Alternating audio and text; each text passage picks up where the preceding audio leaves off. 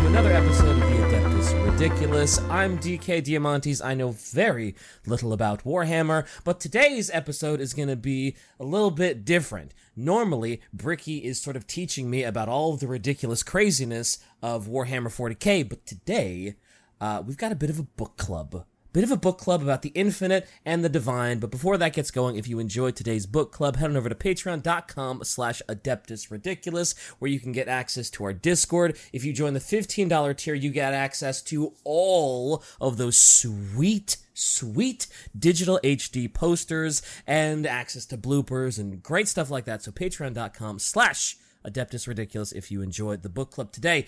Bricky, merch and something else. I don't know. Just normally it was merch and then book club, but now merch it's and book merch. Club, but today's the book club. Hey, buy merch. It's in the description. Orchid8.com. Get merch. Merch is cool. I'm working on a new thing of merch. It's going to be AdMech related. Stay tuned for that. It'll be probably in like a month, but Ooh, I don't know about this.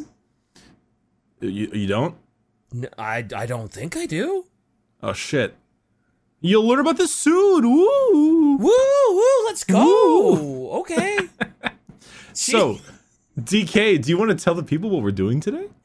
We're doing a book club about the infinite and the divine. About old Trazyn and Oricon. Oricon? Oricon? Didn't they call him Oricon? Whatever. It was just Oricon. Sure.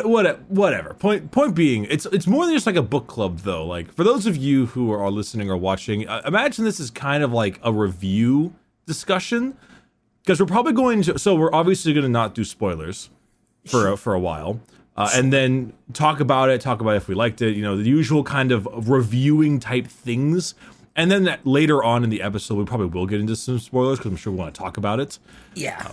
But it's going to be much more structured like a review and more of an intrigue and like, oh, this is kind of cool. And then we could talk about it, as opposed to because like a book club is normally like 8 people kind of get together and they're like, what did you think of chapter 13, Susan? It's like, oh, I think the meaning. Lots of tea like, and hoity-toity. Yeah, that's fair. Yeah, and then they get executed by the French and, you know, Marie Antoinette. This escalated very quickly. We went from sipping on tea and being hoity-toity to being executed. Whoa! If the French love anything, it's being hoity-toity, sipping on things, and revolutions.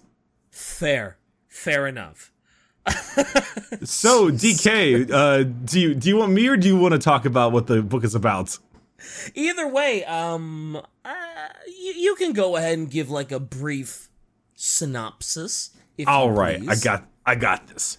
So, The Infinite and Divine is a recent book released by the Black Library, and in fact, I am so bad at this. I wanted to say who wrote it and who voiced it, because this is very important.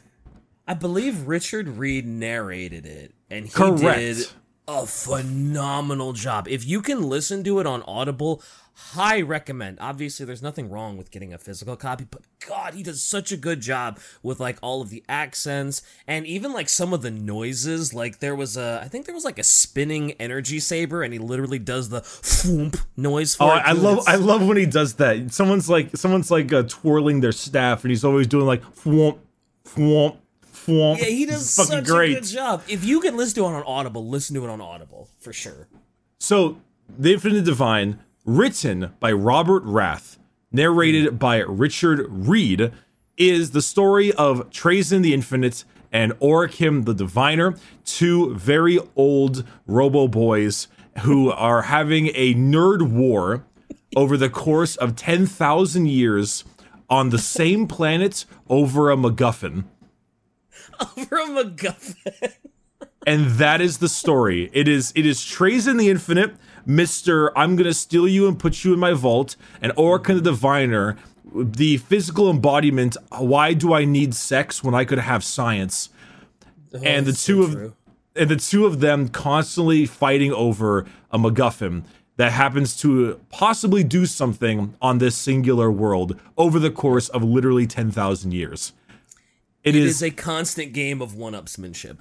It is spy versus spy in Necron world. There's a little bit of buddy cop in there, and well, it is you would assume would be a comedy, and it is for like the first third, and it still remains funny throughout the rest of the book, but it definitely takes a little bit more of some interesting turns, and it can become a little feelsy sometimes. Yeah, it definitely turns a lot more serious towards the latter half. Like you said, there's still some goofs and ha-has, but it's becoming much more apparent that there is some this MacGuffin has way more serious overtones than they first expected it to. So DK, what'd you think of the Infinite and the Divine? So at points it was kind of hard for me to follow since I'm not like super well endowed with like Warhammer stuff. So like they would like describe an arc and I was like, what the fuck is, I don't know what the hell that is. But for the most part, it was pretty solid. I think one of the best parts was like, so I know that Necrons live for like a long time, whatever. Like you shoot one and it reanimates, whatever. The scope of how they view time is fucking hilarious.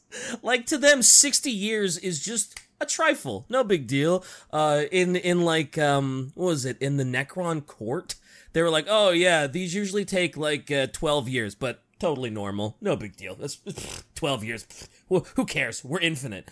There's a fantastic part of the book where like the narrator is constantly like, and it's been 2,000 years since the two of them have seen each other, and you're like, wait, what? We're doing this time skip like that? Yeah, but there's and they act like it was minutes ago. It's crazy. They act like they just dropped their friends off at home after a party, and it's the day after. No, honestly, there's a lot of great moments when they kind of play with that idea of time and how little time matters to a Necron because they're functionally immortal. One of my favorite parts of it was when they're talking about how that the War in Heaven is a play, like a full on a drama in the Necron tier, and that because they've lost the need to sleep, to have like to go take a shit or whatever, the War in Heaven play is like 3 decades long. It's like a 30-year long play. It is. Yeah, and they were like, oh yeah, we tend to get a little carried away because like we're robots now, so like our processing is so much better, so when we write these things, we put in every little fucking detail imaginable, and we tend to maybe get a little overhand. It's like a 30-year play. Time it's actually it's quite fun because the two characters have, okay, so I mentioned before I'm reading the Night Lord stuff, and that not only are they just the edgiest people on the planet, but they're also like Astartes, and Astartes are generally known for being very lacking in emotion. So it's incredible that these two undead robots or immortal robots have significantly more emotion than the Astartes do. Should we cover the plot just a little bit? Yeah, we can cover the plot a little. I mean, we cover a little at some point, right? Yeah. Yeah. So, long story short, it opens with Trazyn, and Trazyn has. Well, it starts off way back in, I think, in around 30,000. He's fighting off a bunch of Eldar Exodites, which are the ones riding dinosaurs and stuff. And he's just trying to get stuff. He's being memey old Trazyn. Within the first 20 minutes of the book, he gets like bit in half by a dinosaur, and he's like, well, shit. And he walks right back in to get this stuff. Yeah. But right after chapter 1, he's in his galleries, and Orokin is being a little mischievous asshole, and he's looking for something called the it's such a MacGuffin that I'm almost forgetting its name. The Astrarium Mysterios. There you go. The Astrarium Mysterios, which Orokin believes is a very, very important artifact that he believes can open up like an ancient Necron tomb world. And in that tomb world is untold importance, and it's very important for science and all this kind of stuff. And naturally, the two of these guys don't like each other very much, so they fight over this Astrarium Mysterios like for how long? For like 3,000 years. Yeah, they're like constantly one-upping each other, trying to take it. It's always like, I stole it, you stole it, I stole it, you stole it, and they're going back and forth the entire time. Because obviously Trazyn is like, ooh, Necron Tomb World, loot, plunder, things from my gallery, and Orokin is very, very science-y. He's like, I wish to unlock the secrets of the cosmos and all that crap. Yep. Orican also apparently doesn't like Trazyn because his whole gallery being in a constant standstill fucks with the timeline a little bit because Trazyn can't, or Orican can't see like past them, so it's always this constant like blip that he can't really like divine past. So he's always so mad at Trazyn because it's like, you're just looking at this shit. You could actually use it. You could take it out of stasis and use it, but you don't. I want to use this shit instead of just looking at it, you pleb. So. Which I guess interesting. They do a lot of interesting stuff with that because Orican is a chronomancer. He's an astromancer, which means he can peer into the future and he can actually fuck with time. So when you actually think of the characters, like Orican is a pretty standard overlord. He's he's a good fighter. He's not like the greatest fighter, but he's a good fighter and he controls legions and stuff. But Orican is like a mage. He can go back in time, he can adjust time streams and look through time, and he can do all this kind of stuff. And it makes for some interesting like combat because these two Necrons are elderly. Yes, they are. And they made a great point of saying that, where it's like, if we saw these two guys attacking each other in the Necron tier world, it would have been fucking comical. It would have been two old men beating each other up with canes. Slapping each other, basically just, no. And they do that little slap fight. That's totally what they'd be doing. It was interesting because I didn't like Trazyn, because he's got this like kind of little hunchback thing. He's kind of got that little like lean. And it was originally way back when where Orican, they were talking a little bit about back in the Flesh times. Yeah. And it's like, Trazyn, Master, what the hell is his name? Archivist. Yeah. Archivist of the Solemnance Galleries, spending day in and day out, riddled with disease and like staring over scrolls, hunched over his desk, so scared of losing the knowledge he had gained and stuff. And it's like, that's why he has a hunch. That is why he has a hunch, because that's probably how he was in real life. I was hunched over his damn little desk. Go on. I totally lost my train of thought. I was about to say what Orican would have been too, but like my mind immediately just blipped away. Orican has a serpent. Orican has like a serpent look. He looks like a snake. Right, he's like a snake. He's always sort of slithering around in his astromancy, and the interactions between those two is always fantastic when they're one-upping each other, though. And it's I think the other thing I liked is just learning a lot about the Necrons and like just how they operate. Not like just the time, but like all of like the Necron court stuff too. I love Necron court so much. Oh, Necron court is the absolute best. And I think like the best part was Trazyn was when he was preparing for this, he went like way back to like ancient Necron like law, and he was bringing up some ancient shit, and even the Necron court was like, do we do that? Is that yeah? Is that still a thing? Okay. I sure. Okay. Yeah. Like they don't even know their own shit. There's so much like contrived law in there that even they don't know their own shit. Well, so the idea of Necron court is exactly what we're saying, right? It is a court, like a trial with the Necrons, but Trazyn got his shit stolen from Orican, and he was so angry about it, he called up the Necron court, and then a whole bunch of Triarch Praetorians, which I don't know if you knew who those were. It was like actually, this reminds me. We know that female Necrons exist. That's true. They just look like normal Necrons because they probably all had the same biotransference issue. But Triarch Praetorians are like a special group that serve the Triarch, which is the Silent King, answers to him themselves. And so Trazyn was sent out the Triarch Praetorians to Orican, and they were like, Orican the Diviner, you are summoned into law by Trazyn the Infinite due to crimes against Solemns. You must join in exactly 2 solar years, or else, you will be deemed excommunicado and like killed or something. Yeah. And so the two of them get there, and it's just them squabbling at each other. It's like, he stole from my gallery. Gallery is like, you have no proof I stole from your gallery. Yeah. And it's like, well, you stole it from the Eldari anyway, so like you're just as guilty as I am. You shouldn't have it. Sometimes they both get called in for the shit that they've done, and the Necrons, they look like two like brothers getting scolded by their parents. It's like, why did you steal this stuff? It's like, oh, it was already dead. I wasn't gonna take it. It's like, are you sure you took it before the thing died? And you're like, what? I don't know what you're talking about, Orkin. Also, I'm really glad you mentioned that the group on Serenade at the beginning of the book were the Eldari Exodites, because I knew they were Eldari, and I knew they rode dinosaurs, but I didn't know if they were like a special sect of the Eldari, or if they were like ancient Eldari, or exactly what they were. Like, they were like, oh yeah, they're riding in on a Carnosaur and Chomp, and I was like, oh shit, what the fuck is it? And I was like furiously googling Carnosaur, and it didn't really look like an Eldar thing, so I'm actually glad you mentioned that. Well, earlier. also should remember that Serenade is the planet they were fighting over.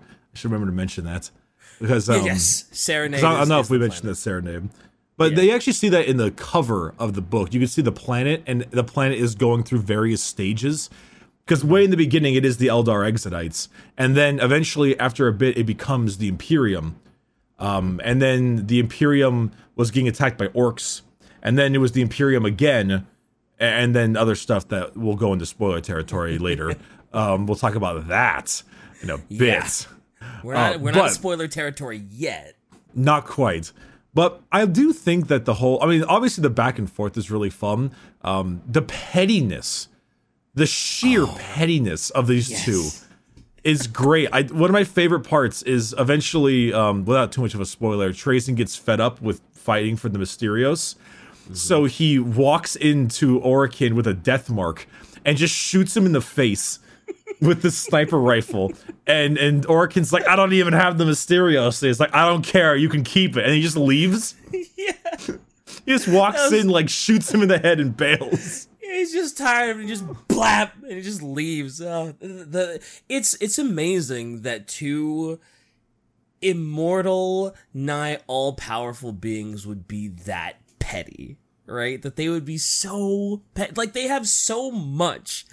And it's just, they're still so petty over this Mysterios and who gets it and who gets to use it.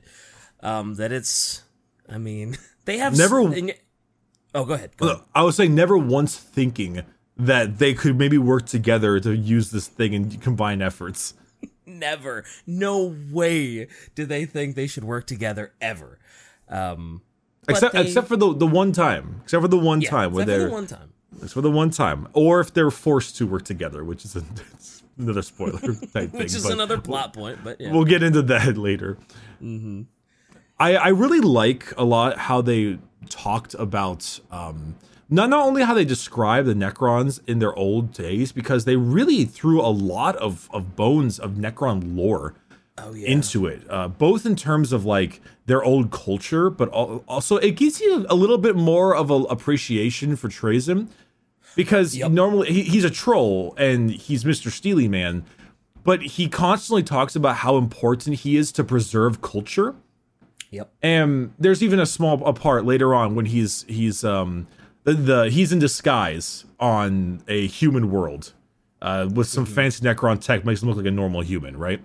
Yep. And he's like watching a puppet show, and he's fucking fascinated. Yes, he is just like, wow, this is incredible. Look at this culture. Look at how they changed the history, because this is the fancy tale of Lord Commander Caleb Crass the 15th, the greatest man who killed the Tyranid invasion X and Y, and but they portray him so differently because the Inquisition changed something about his story, and it's like he's so fucking enthralled. And Orokin is like, I hate it here. Let me leave. This is all pointless. I don't understand why you like any of this. God, I want to talk about Trazyn's window so badly. Trazyn's window? Yeah, he has a window. We'll talk about it later when it's not quite so spoilery. But okay, because I'm forgetting what this window is, but I'm sure you'll tell me soon. But yeah, it's interesting. Like not only like just is he into culture, he's very into like Necron history and like the Necron tier. Like that shit seems really really important to him. Even though Orokin was the only one that didn't want to go through biotransference, right? He was the only one that was like, no, don't do it. Yeah, he saw the future and he warned everyone against it, and none of them listened to him. That's why he's such a bitter old man. Yeah, which is why it's so interesting that like Trazyn, I keep going Trazyn and Trazyn, because of the way it was accented in the Audible version. But yeah, he's they call him Trazyn in the book. Yeah, and they call him Orkhan, and it's just, it always fucks in my head. But anyway, he's so into the Necron tier stuff. Like when his little Necron tier gallery is at risk, like he's like when Orokin is about to blow that shit up, he's like, fine, take it. Jesus, just don't touch my little gallery. Orokin's running around like trying to escape, his forces, and he's like throwing objects onto the floor and cracking them. And Trace is like, "Fuck no! That's like a 10,000-year-old sculpture of the Mahakama Hamana dynasty," and like, some shit. And like, he's so upset. He actually used that in one of their battles where he was sending Lich-Guard against Orokin, and Orokin would like throw down a bunch of artifacts, and since the Lich-Guard are programmed not to damage them, they couldn't it was making like a little zone they couldn't pass. Yeah. But it's so interesting to see that Trazyn is so hyper-focused on the past, and Orokin is just like, I don't give a fuck. I'll break all this shit. I don't care. Like, it means shit to me. I'm looking forward. I'm not looking back. So it's an interesting little contrast in like their two attitudes. Even though they're both Necrons, Trazyn is all about the tier, and Orokin could not give a shit. Because Trazyn's so focused on preserving the past, and Orokin being a man who can literally see the future. Yep. It's a great dynamic, both in their attitudes and the fact that it's literally one past, one future. Yep. And both obviously attempting to reach this new MacGuffin and see what's inside of it. Because Orokin's goal is to kind of like ascend into godhood, so to speak. Oh, yeah, definitely. And he's able to at times when the stars align a certain way, which actually is an ability in the tabletop. He becomes he becomes empowered when he's at a certain point. Mm-hmm. It's kind of neato. There's a specific dice roll for it, right? And it's like at the beginning of the game, and then you get it for like the whole game or something, or you just don't get it at all. Yeah, it's pretty shitty, but honestly, it is cool, like in a fluff-wise. Trazyn has a similar thing where if he dies, you can kill off another character and then replace Trazyn there instead. So when he's zipping back to all of his surrogates. Yep. And he uses very that Trazyn thing. A lot in the book. That is a very constant thing. Strategically, or just because, whoops, I underestimated Orokin. That, or he gets bitten in half by a dinosaur, and he takes over the Lich-Guard, and he's like, damn it. He's going right back in. Maybe a accident flying an arc into a dinosaur or something. No, that was not an accident whatsoever. No, he Tokyo drifted that fucking arc directly into a dinosaur. He's like, woohoo! You couldn't see the air quotes, but I was accident. But yeah, that was Wait, actually, fucking hilarious thing. Someone in the Discord looked this up, and I find this fucking... I can't tell if this is actually, like, purposeful or not, but when he Tokyo drifted that arc, it said that he, in the book, he said he was going 30,000 qubits a second, or an hour, or whatever the qubit number was, right? To emphasize how fast he's going. Do you know how fast that actually is in qubits? I don't know. It's 13 kilometers an hour. Oh. No, 13 kilometers an hour. Like I don't know, 20 miles an hour? That's not very fast, actually, is it? No, it's super fucking small. I would almost expect the arc not to blow up when it's going that slow. I'm sorry. It's actually the opposite. It's only like 7 miles an hour or 8 miles an hour. Like, Grandpa, you got to take your foot off the brake if you want to go faster. Long skinny pedal, Grandpa. Long skinny pedal. I think I can't tell if that was just him throwing out Jumbo or if he was like, hey, these are two old fucks we need to let me make a little hidden thing where if you do the math, they're actually driving really slow, and because they're so elderly. With the way that scene played out in my head, I was like, "Oh man, they are moving, man!" That when they collide with that dinosaur, because the dinosaur goes down, right? The dinosaur collapses and like dies, doesn't it? Well, he rams it with a ghost star, yeah. But it's going like so slow, like it's been like it. I'm assuming. The point is that he's meant to make it seem like he's going really fast, and he just let it as an Easter egg if you did look it up. Mm-hmm. Oh, okay, fine. It was very humorous, just seeing that kind of stuff. Oh, the reader, Richard Reed, got to do a little bit of orcs in there too, and he does a very good orc. He does such a good orc. He's another reason, like, if you can, listen to this book, because he does incredible orcs. I dare not try, but the orcs do show up every now and then, and it's always great. And it's also fun because Trazen has such this knowledge of history and all, and Orikin doesn't even know what a fucking orc is to an extent. That's and right, I remember that they were fighting in space. Or their ships have no air in them, and Orikin's like Trazen, the orcs are firing boarding pods at us. We don't have any air. Like, do orcs have lungs? And Trazen just doesn't answer him.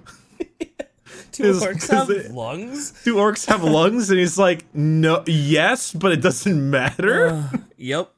I loved when they were describing. I think it was like a missile. That was, I forget who exactly it was attacking, but they were describing what the inside of this orc missile looked like, and it was just a bunch of boys in there, and there wasn't actually a control panel, it was just a control panel painted onto the inside of the thing to give them some false sense. Yeah, to give them some sense that maybe they could control it, but really it's just like, it has a limited amount of fuel, and it's gonna hit whatever it hits. It just said go on it. And in fact, it was funny because when they were fighting off the orcs, they actually had to really be careful because it wasn't the fact, like, the orcs were jumping out of the pods when the pods would explode, firing their pistols at them in deep space. Yeah. But sometimes those things they would fire at the Necrons were like rockets that were the size of like a small train. And so they had to make sure they dodged it because they would fire like 40 of those small trains. Mm-hmm. And even at that point, the amount of stuff coming at them would actually be legitimately devastating to the Necron ship. Oh, yeah, definitely. Even though they had way, way, way more power. Mm-hmm. So, you think this is the point where we start getting into spoiler territory and we start talking about, like, big plot stuff? I think we probably should. Overall, it's actually one of my favorite 40K books I've read. You might need to know a little bit about Necrons, but I think it probably is the one that has given the most to the Necron lore since they had like a little bit of a lore change. Yeah, it's pretty freaking great, and you should read it. Yeah, if you listen to it. If you have a basic understanding of like how the Necron tier became the Necrons and biotransference and the C'tans and all that, I think you'll be fine. Like, there are some other races, like those Eldari I was talking about, that might seem a little confusing, but I think as long as you have the most basic understanding of Necron lore, this book won't go, like, completely over your head. You'll be fine. Absolutely. So, spoilers now, shall we?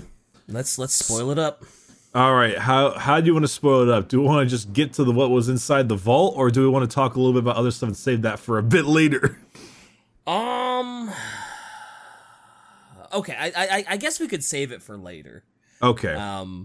Because story-wise, mm-hmm. the point is like, okay, they worked together for a bit against the Orc invasion because Orikin's like, I saw the future, the Orcs will destroy everything. Yeah, they'll destroy that whole planet, and you won't be able to use the Mysterios to open the gate, yeah. So the Mysterios opens the Tomb World. Do we remember the name of the dynasty? Ooh, Ooh, I'm so bad with remembering Necron, like, dynasty tier names.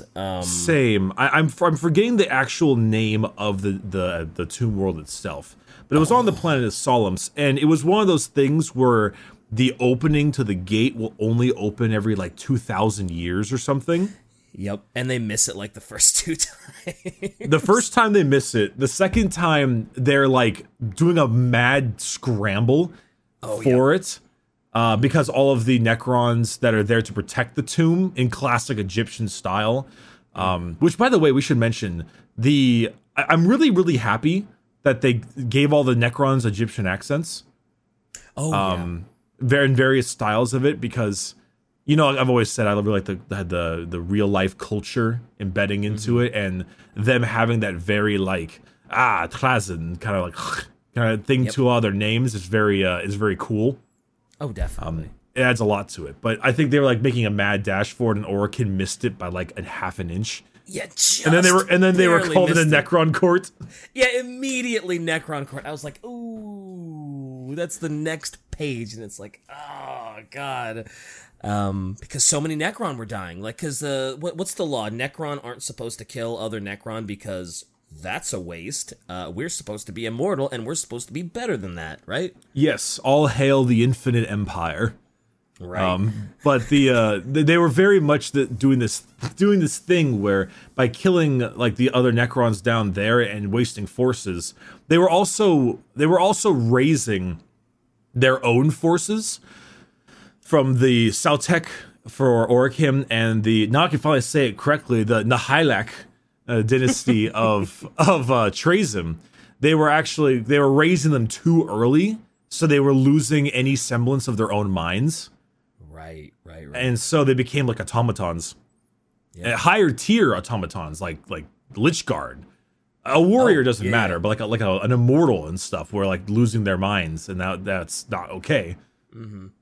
Speaking of losing your minds, this is, I guess it's kind of a fast forward. I was trying to figure out, so the Flare virus comes into play. Oh yes, they made that horrifying. Yes, they did. Who was the one they were looking for? The metallurgist? I don't remember what his name was. High-tech metallurgist something or another. Yeah, and it turned out that he had the Flare virus. And was this book trying to be like, this is how the Flare virus started? Or is it just like, no, this is an instance of it, and it's like, look at how fucking scary it is, and look at what it did to the High Metallurgist? I believe it's an instance of it. Okay. Because, well, they had a great description of both the Flare virus and the Destroyer cults. Because yes, right. The Destroyer cults are Necrons that want to destroy all organic life. Mm-hmm. And at this time, you're thinking like, oh yeah, genocide and all, but no, the Destroyers are like, we kill all the humans. And then we kill all the birds so that we destroy all the water so all the fish can die. And we burn all the trees so all the insects can die. Like, reduce it to literally zero. Everything must go. It is wholesale with them. It's like they want to destroy the fucking atoms in the air practically. Destroyers are wild. Yeah, and they've lost their minds in that sense. Which is why they always hate the use of them. Trazyn was constantly giving Orokin shit for using destroyers in a battle because of what they were doing to the planet. Also, the Flare virus, though, it's definitely, because I know the Flare virus is a virus itself, and in fact, they actually reside in their own separate dimension. Oh, and right, because they're all like, they open like a portal. And they're all just kind of there, like, ticking and cracking, and they got these long, because it's flayed ones, right? Yep. And they hunger for the flesh, which makes no sense because they're robots, but that's like the point. Yeah. The virus makes them irrational. Yeah.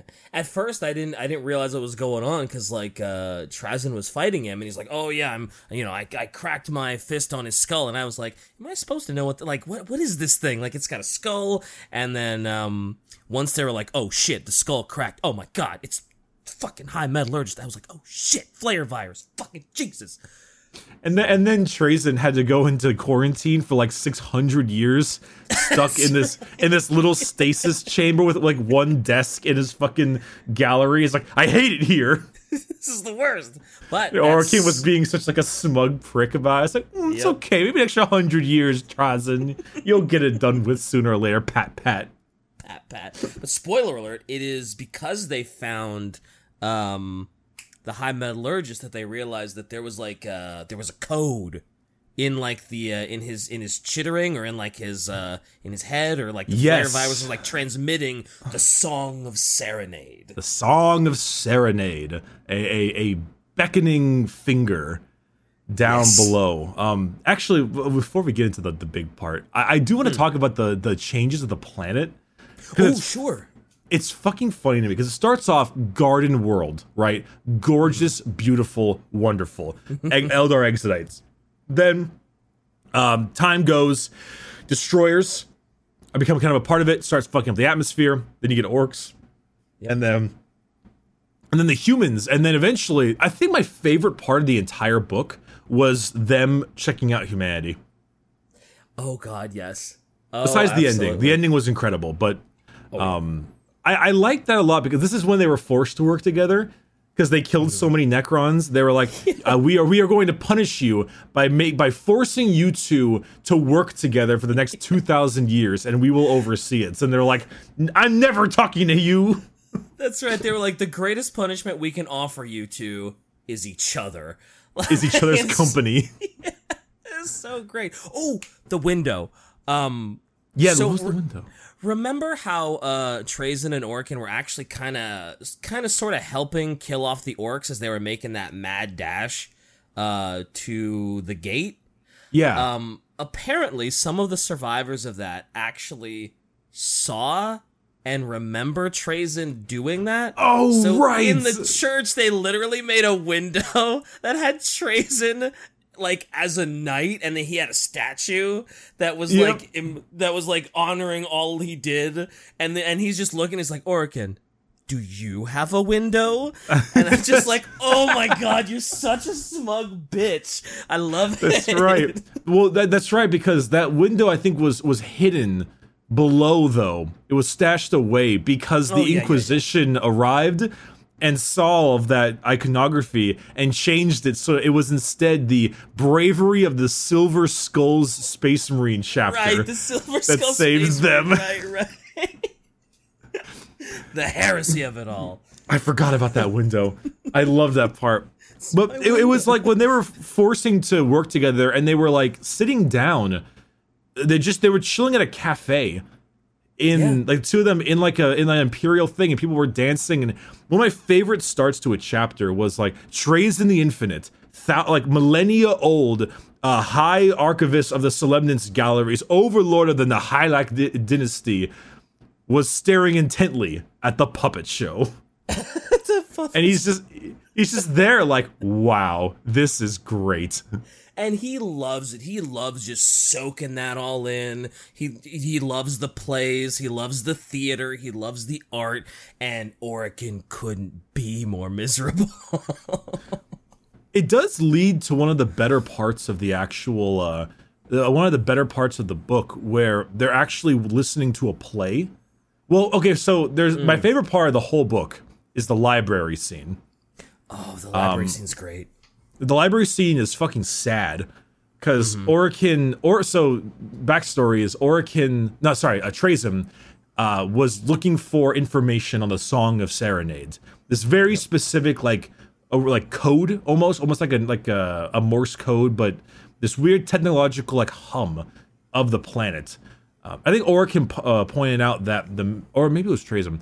I think probably Trazyn because Orokin hates music.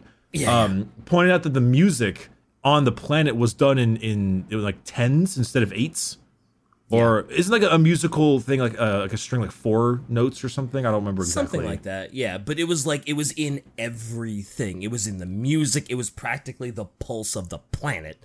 Yeah, and he was looking for different ways to figure out what it was, and he hired a librarian to help him with that, with some mind shackle scarabs, of course.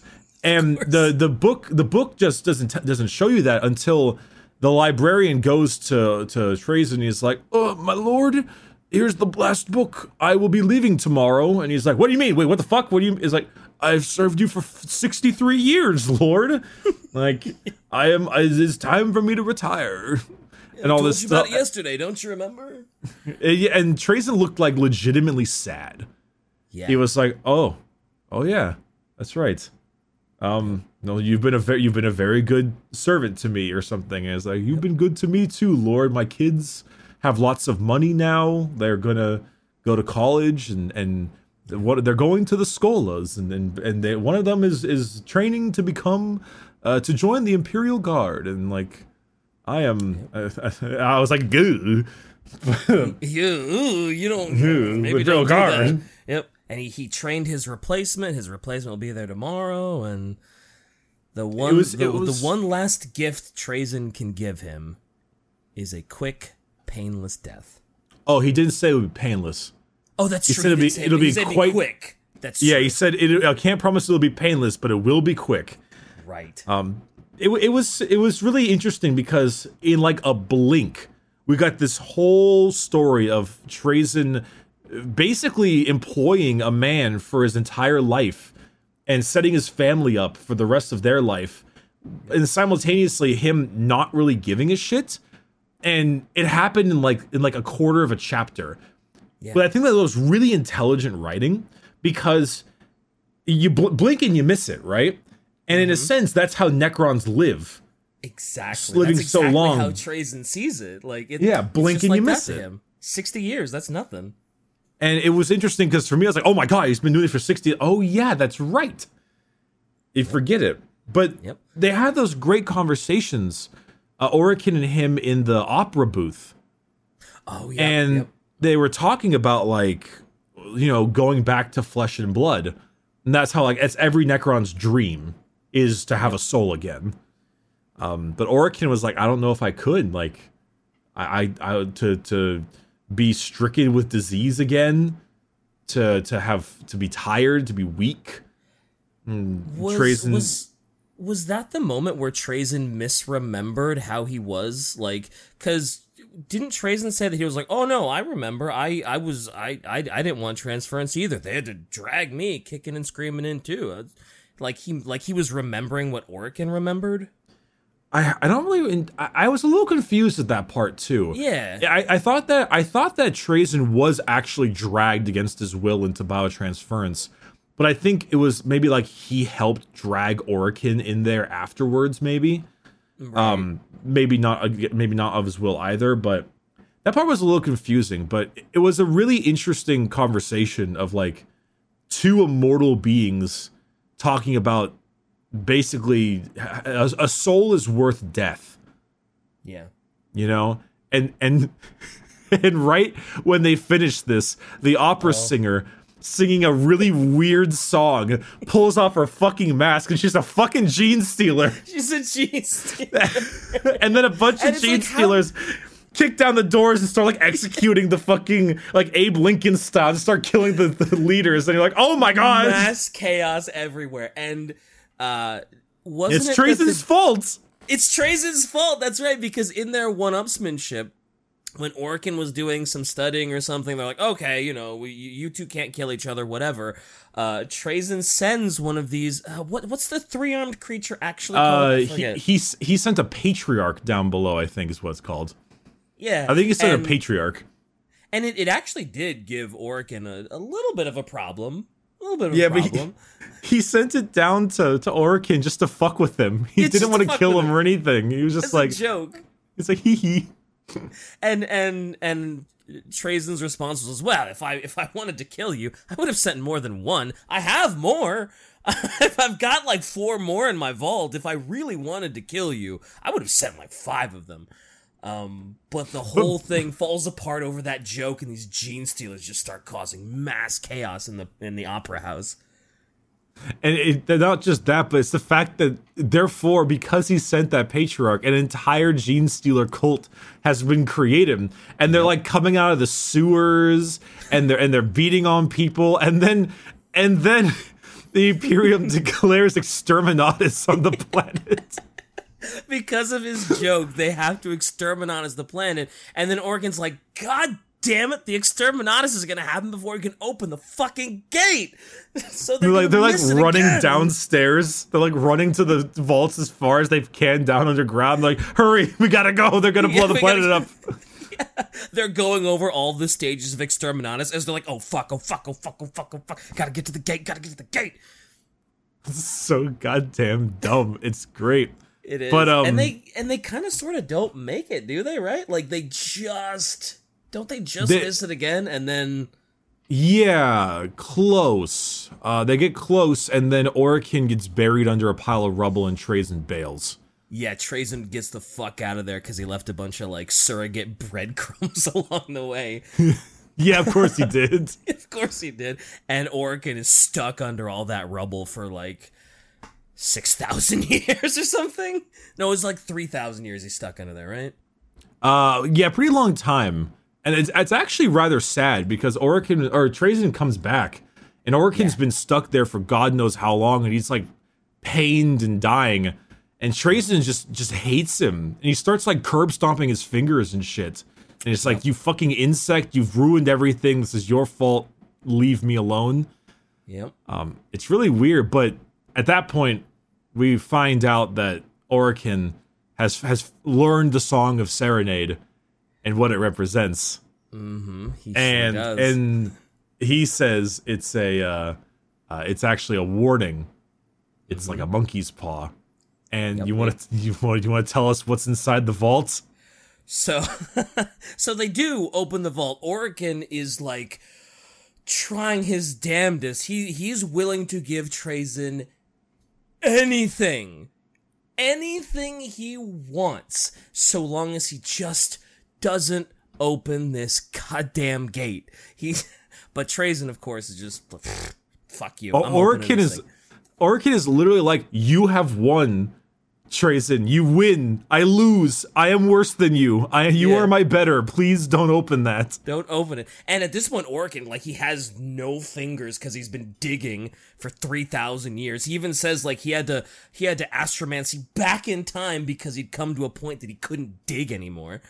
So they open it, and doesn't it? It's like this really pristine, beautiful area. Water just comes rushing out. And, yeah, 'cause it's underwater. Yeah, and they find, first thing, they find a bunch of statues, or Trazyn finds a bunch of statues that literally are depictions of the old Necrontyr, and he's just like, oh my god, if only I had known, the water's fucked up these statues, I could have, oh no. In typical Trazyn fashion, like, oh no, I could have saved this. I could have had these in pristine fashion if only I'd known, shit. And then I don't remember if it's a pyramid or if it's just a tomb. Well, he makes it to the sarcophagus, right? And inside of it is a pristine, preserved Necrontyr of flesh and blood. Arms crossed, covered in jewels, very, very like Pharaoh, covered in like gold and stuff, and everything on it, right? And he's just like, he like basically comes right there. He just has like an immediate orgasm. It's like, oh my god, of all things. He has a Necron orgasm. Necrogat, anyway. But then doesn't the body sit up and like look at him, and it's like, uh-oh, and then he takes his mask off, and at this point, like, I'm not exactly sure, because they kind of like start describing like what's under the mask, and I wasn't exactly sure who it was, and all I knew was, I was like, oh god, like, Trazyn is very upset. He is yelling at the top of his lungs. And then the narrator's like, he is screaming. He's screaming. He is screaming in fear. Yeah. And then the narrator's like, oh, it's the Deceiver. And I was like, oh, that's a... I had to look it up because I forgot who the Deceiver was. And I was like, oh, boy. the Necron, the Catan shard of the Deceiver. Not just one, like 5 shards of the Deceiver. Yeah. And then immediately comes what is arguably one of the most badass 40k battles I have seen in a long time. or heard about in a long time. I think it is the most exciting and awesome battle in the entirety of the books I've read. I don't think it reaches that level because it's basically like the Deceiver breaks free, and they have all of the Necrons that are there to guard the tomb, right? Yep. And they take over as Orokin and Trazyn take over as many of the Necrons as they possibly can, and end up like using them to fight the Deceiver. But the Deceiver slowly takes over the enemy Necrons with like a wave of his palm, because of course he can. He does have a corruption virus or something. It's basically Orokin and Trazyn fighting with an army of Necrons fighting another army of Necrons with the Catan there. Yep. And one of the best part of that whole thing is Orokin floating in the air, throwing out all these runes and sigils, like doing calculations. He's being the commander. He's being the archivist or the architect or whatever of the general of the forces. And Trazyn opens up a dimensional gateway, and like 9 more Trazyns come out. And Orokin's like, I think I've had a nightmare of this before. But the other fantastic part is they're starting to get pushed back, and I think this is one of the parts you mentioned to me before I had gotten there. But they're getting pushed back, and Orokin is like, "What? Because Trazyn is like looking in his little pocket dimension, his little looking through his Pokeballs, and Orokin's like, man, I hope you got an army in there." And Trazyn's like, "You think so little of me? I have 5." He pulls out like fucking blackjack. He throws out these like orbs. It's like a fucking game of Yu-Gi-Oh! He just spreads them all out, and it literally said he pulled them out like a poker deck, and there's like Kate flared behind him like a fucking anime. And then he's like, "Eeny, meeny, miny, you." And he opens it up, and then a bunch of like Lich Guard or something. Oh no, I think it was orcs. A bunch of Storm Boys started coming out, and they started yelling "Wah!" and like, "Let's go, lads! The tin cans must die." There were orcs. I think there was some kind. I think there were actually. Were there Imperial Guard there? Was it? There were. It was one of the better parts where Orokin was like doing his thing, and he heard something in his ear. It's like, is that bolter fire? Yeah. And then all these guardsmen come out with like las guns and heavy bolters and heavy weapons. They're like, "Come on, men! The glory of the Emperor awaits." And you're like, "Oh my god!" The best one. Oh, go ahead. Oh, I was gonna say, I also didn't realize how big a bolter shell was, because they were like, "Oh yeah, there were shells the size of like soda cans that were just popping off," and I was like, "Whoa!" But that's a heavy the heavy bolter. Oh, the heavy bolter. Okay. I mean, the regular bolter still is still very large, but yeah, I was like, yeah, it's big. It's like, no, don't use the ones with the blue rim. One of my favorite things is like the whole point is that the Deceiver can only really be taken down by Trazyn's staff, the Empathic Obliterator.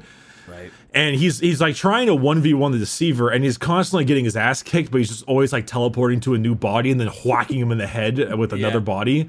But I like the part where the Deceiver like grabs him, and he's like looking at him, and he's like, kind of crushing his neck or whatever. And he's got a little orb in his hand, and he picks up the orb. He's like, "What the hell is this?" And Trazyn literally just shrugs and turns it on, and a bunch of fucking Tyranids just burst out and start clawing at him. It's like, fuck! It's like a bunch of bugs. Fuck! It's like 20 or 30 Gene Stealers just come out there and start like beating on the Deceiver. He's like, "Oh my god, bugs!" Yeah. But it is such an epic fucking battle. It is so cool. It's everyone's there. It's smashed. We're all here. The battle does end in a somewhat interesting way. Oh yeah, I'd say so. Because since the beginning of the novel, Trazyn had this like Eldar egg thingy. It was a soul gem or something, I think they called it. Soul stone or soul gem, or like a really fancy variant of it. Yeah. And he always kept it on him because he really liked it. And Orokin really wanted it. Yep. But eventually it came to the point where like the stars were not aligned, so Orokin couldn't empower himself. And so instead, it was like, we'll take the power of the egg and we'll use that to empower you instead. And Orokin ascended into like fucking godhood. Literal godhood. Literally became a god, and he looked at him down at him. They described it like he looked at himself and he looked down and he saw all these people fighting and he's like, this is so beneath me. Yep. I don't even care anymore, but I'm really hungry. Yeah, he's real hungry for energy. Well, to me, it was crazy when he could actually perceive what the Catan was doing, what the Deceiver was doing, because he was like, oh yeah, he had a black hole wrapped around his wrist or something, and he was using that as like some sort of force of energy. And it's like, he was like whoa. puking antimatter. Yeah, out and like stuff. antimatter lasers and holy shit. But when the two of them actually fight, like, doesn't Orokin actually like? What did he like? Rip a galactic hole and use like planets as a shield, and literally several planets get destroyed. Yes, he opens up some giant portals and then when he fires antimatter through the portal, Orokin opens a portal and then the antimatter hits the planet through the portal and he just like kills an entire planet. And it happens like 4 times. Yeah, and I think in the book the guy's just like, were they inhabited? Inconsequential. And it's like oh, not important. Not important. This is way more important. Holy shit. It is a battle between gods. And Orokin just like rips him apart.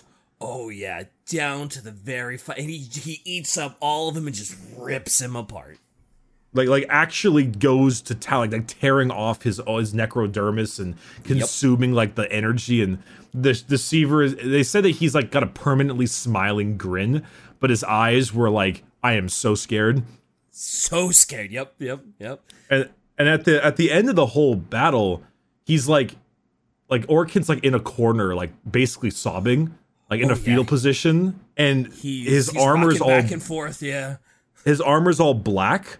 Not because he was charred, but because the shadows fused to him. Mm-hmm.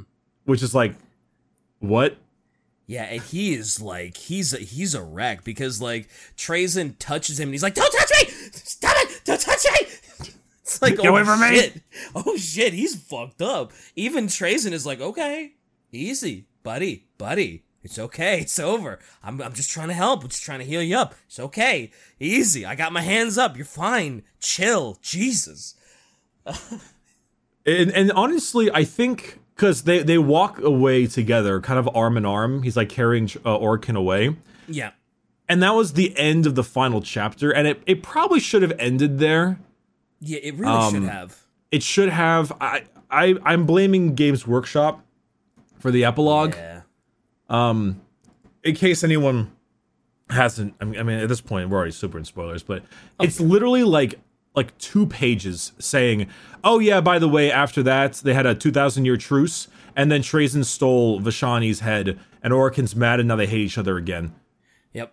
The epilogue was super rushed, and just... It really felt like it was forced. It felt like Games Workshop was saying, these people need to have a reason to still hate each other.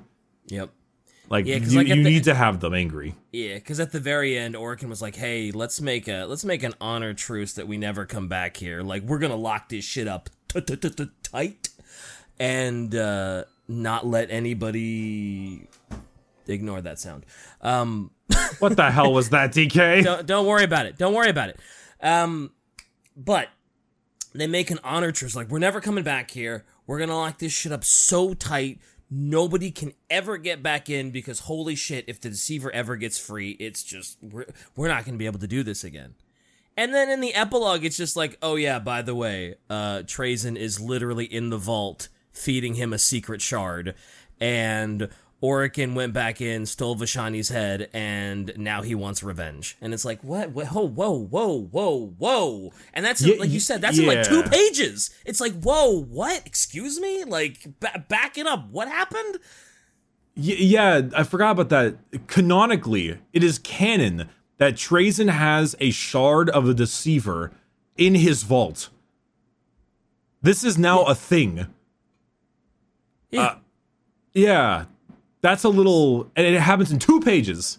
Yeah. It literally feels like he didn't want to write that part, but he was forced to. Mm-hmm. It feels very tacked on. Yeah, in the audible part, all that happens in like the span of, I think, 45 seconds for the epilogue. It's crazy.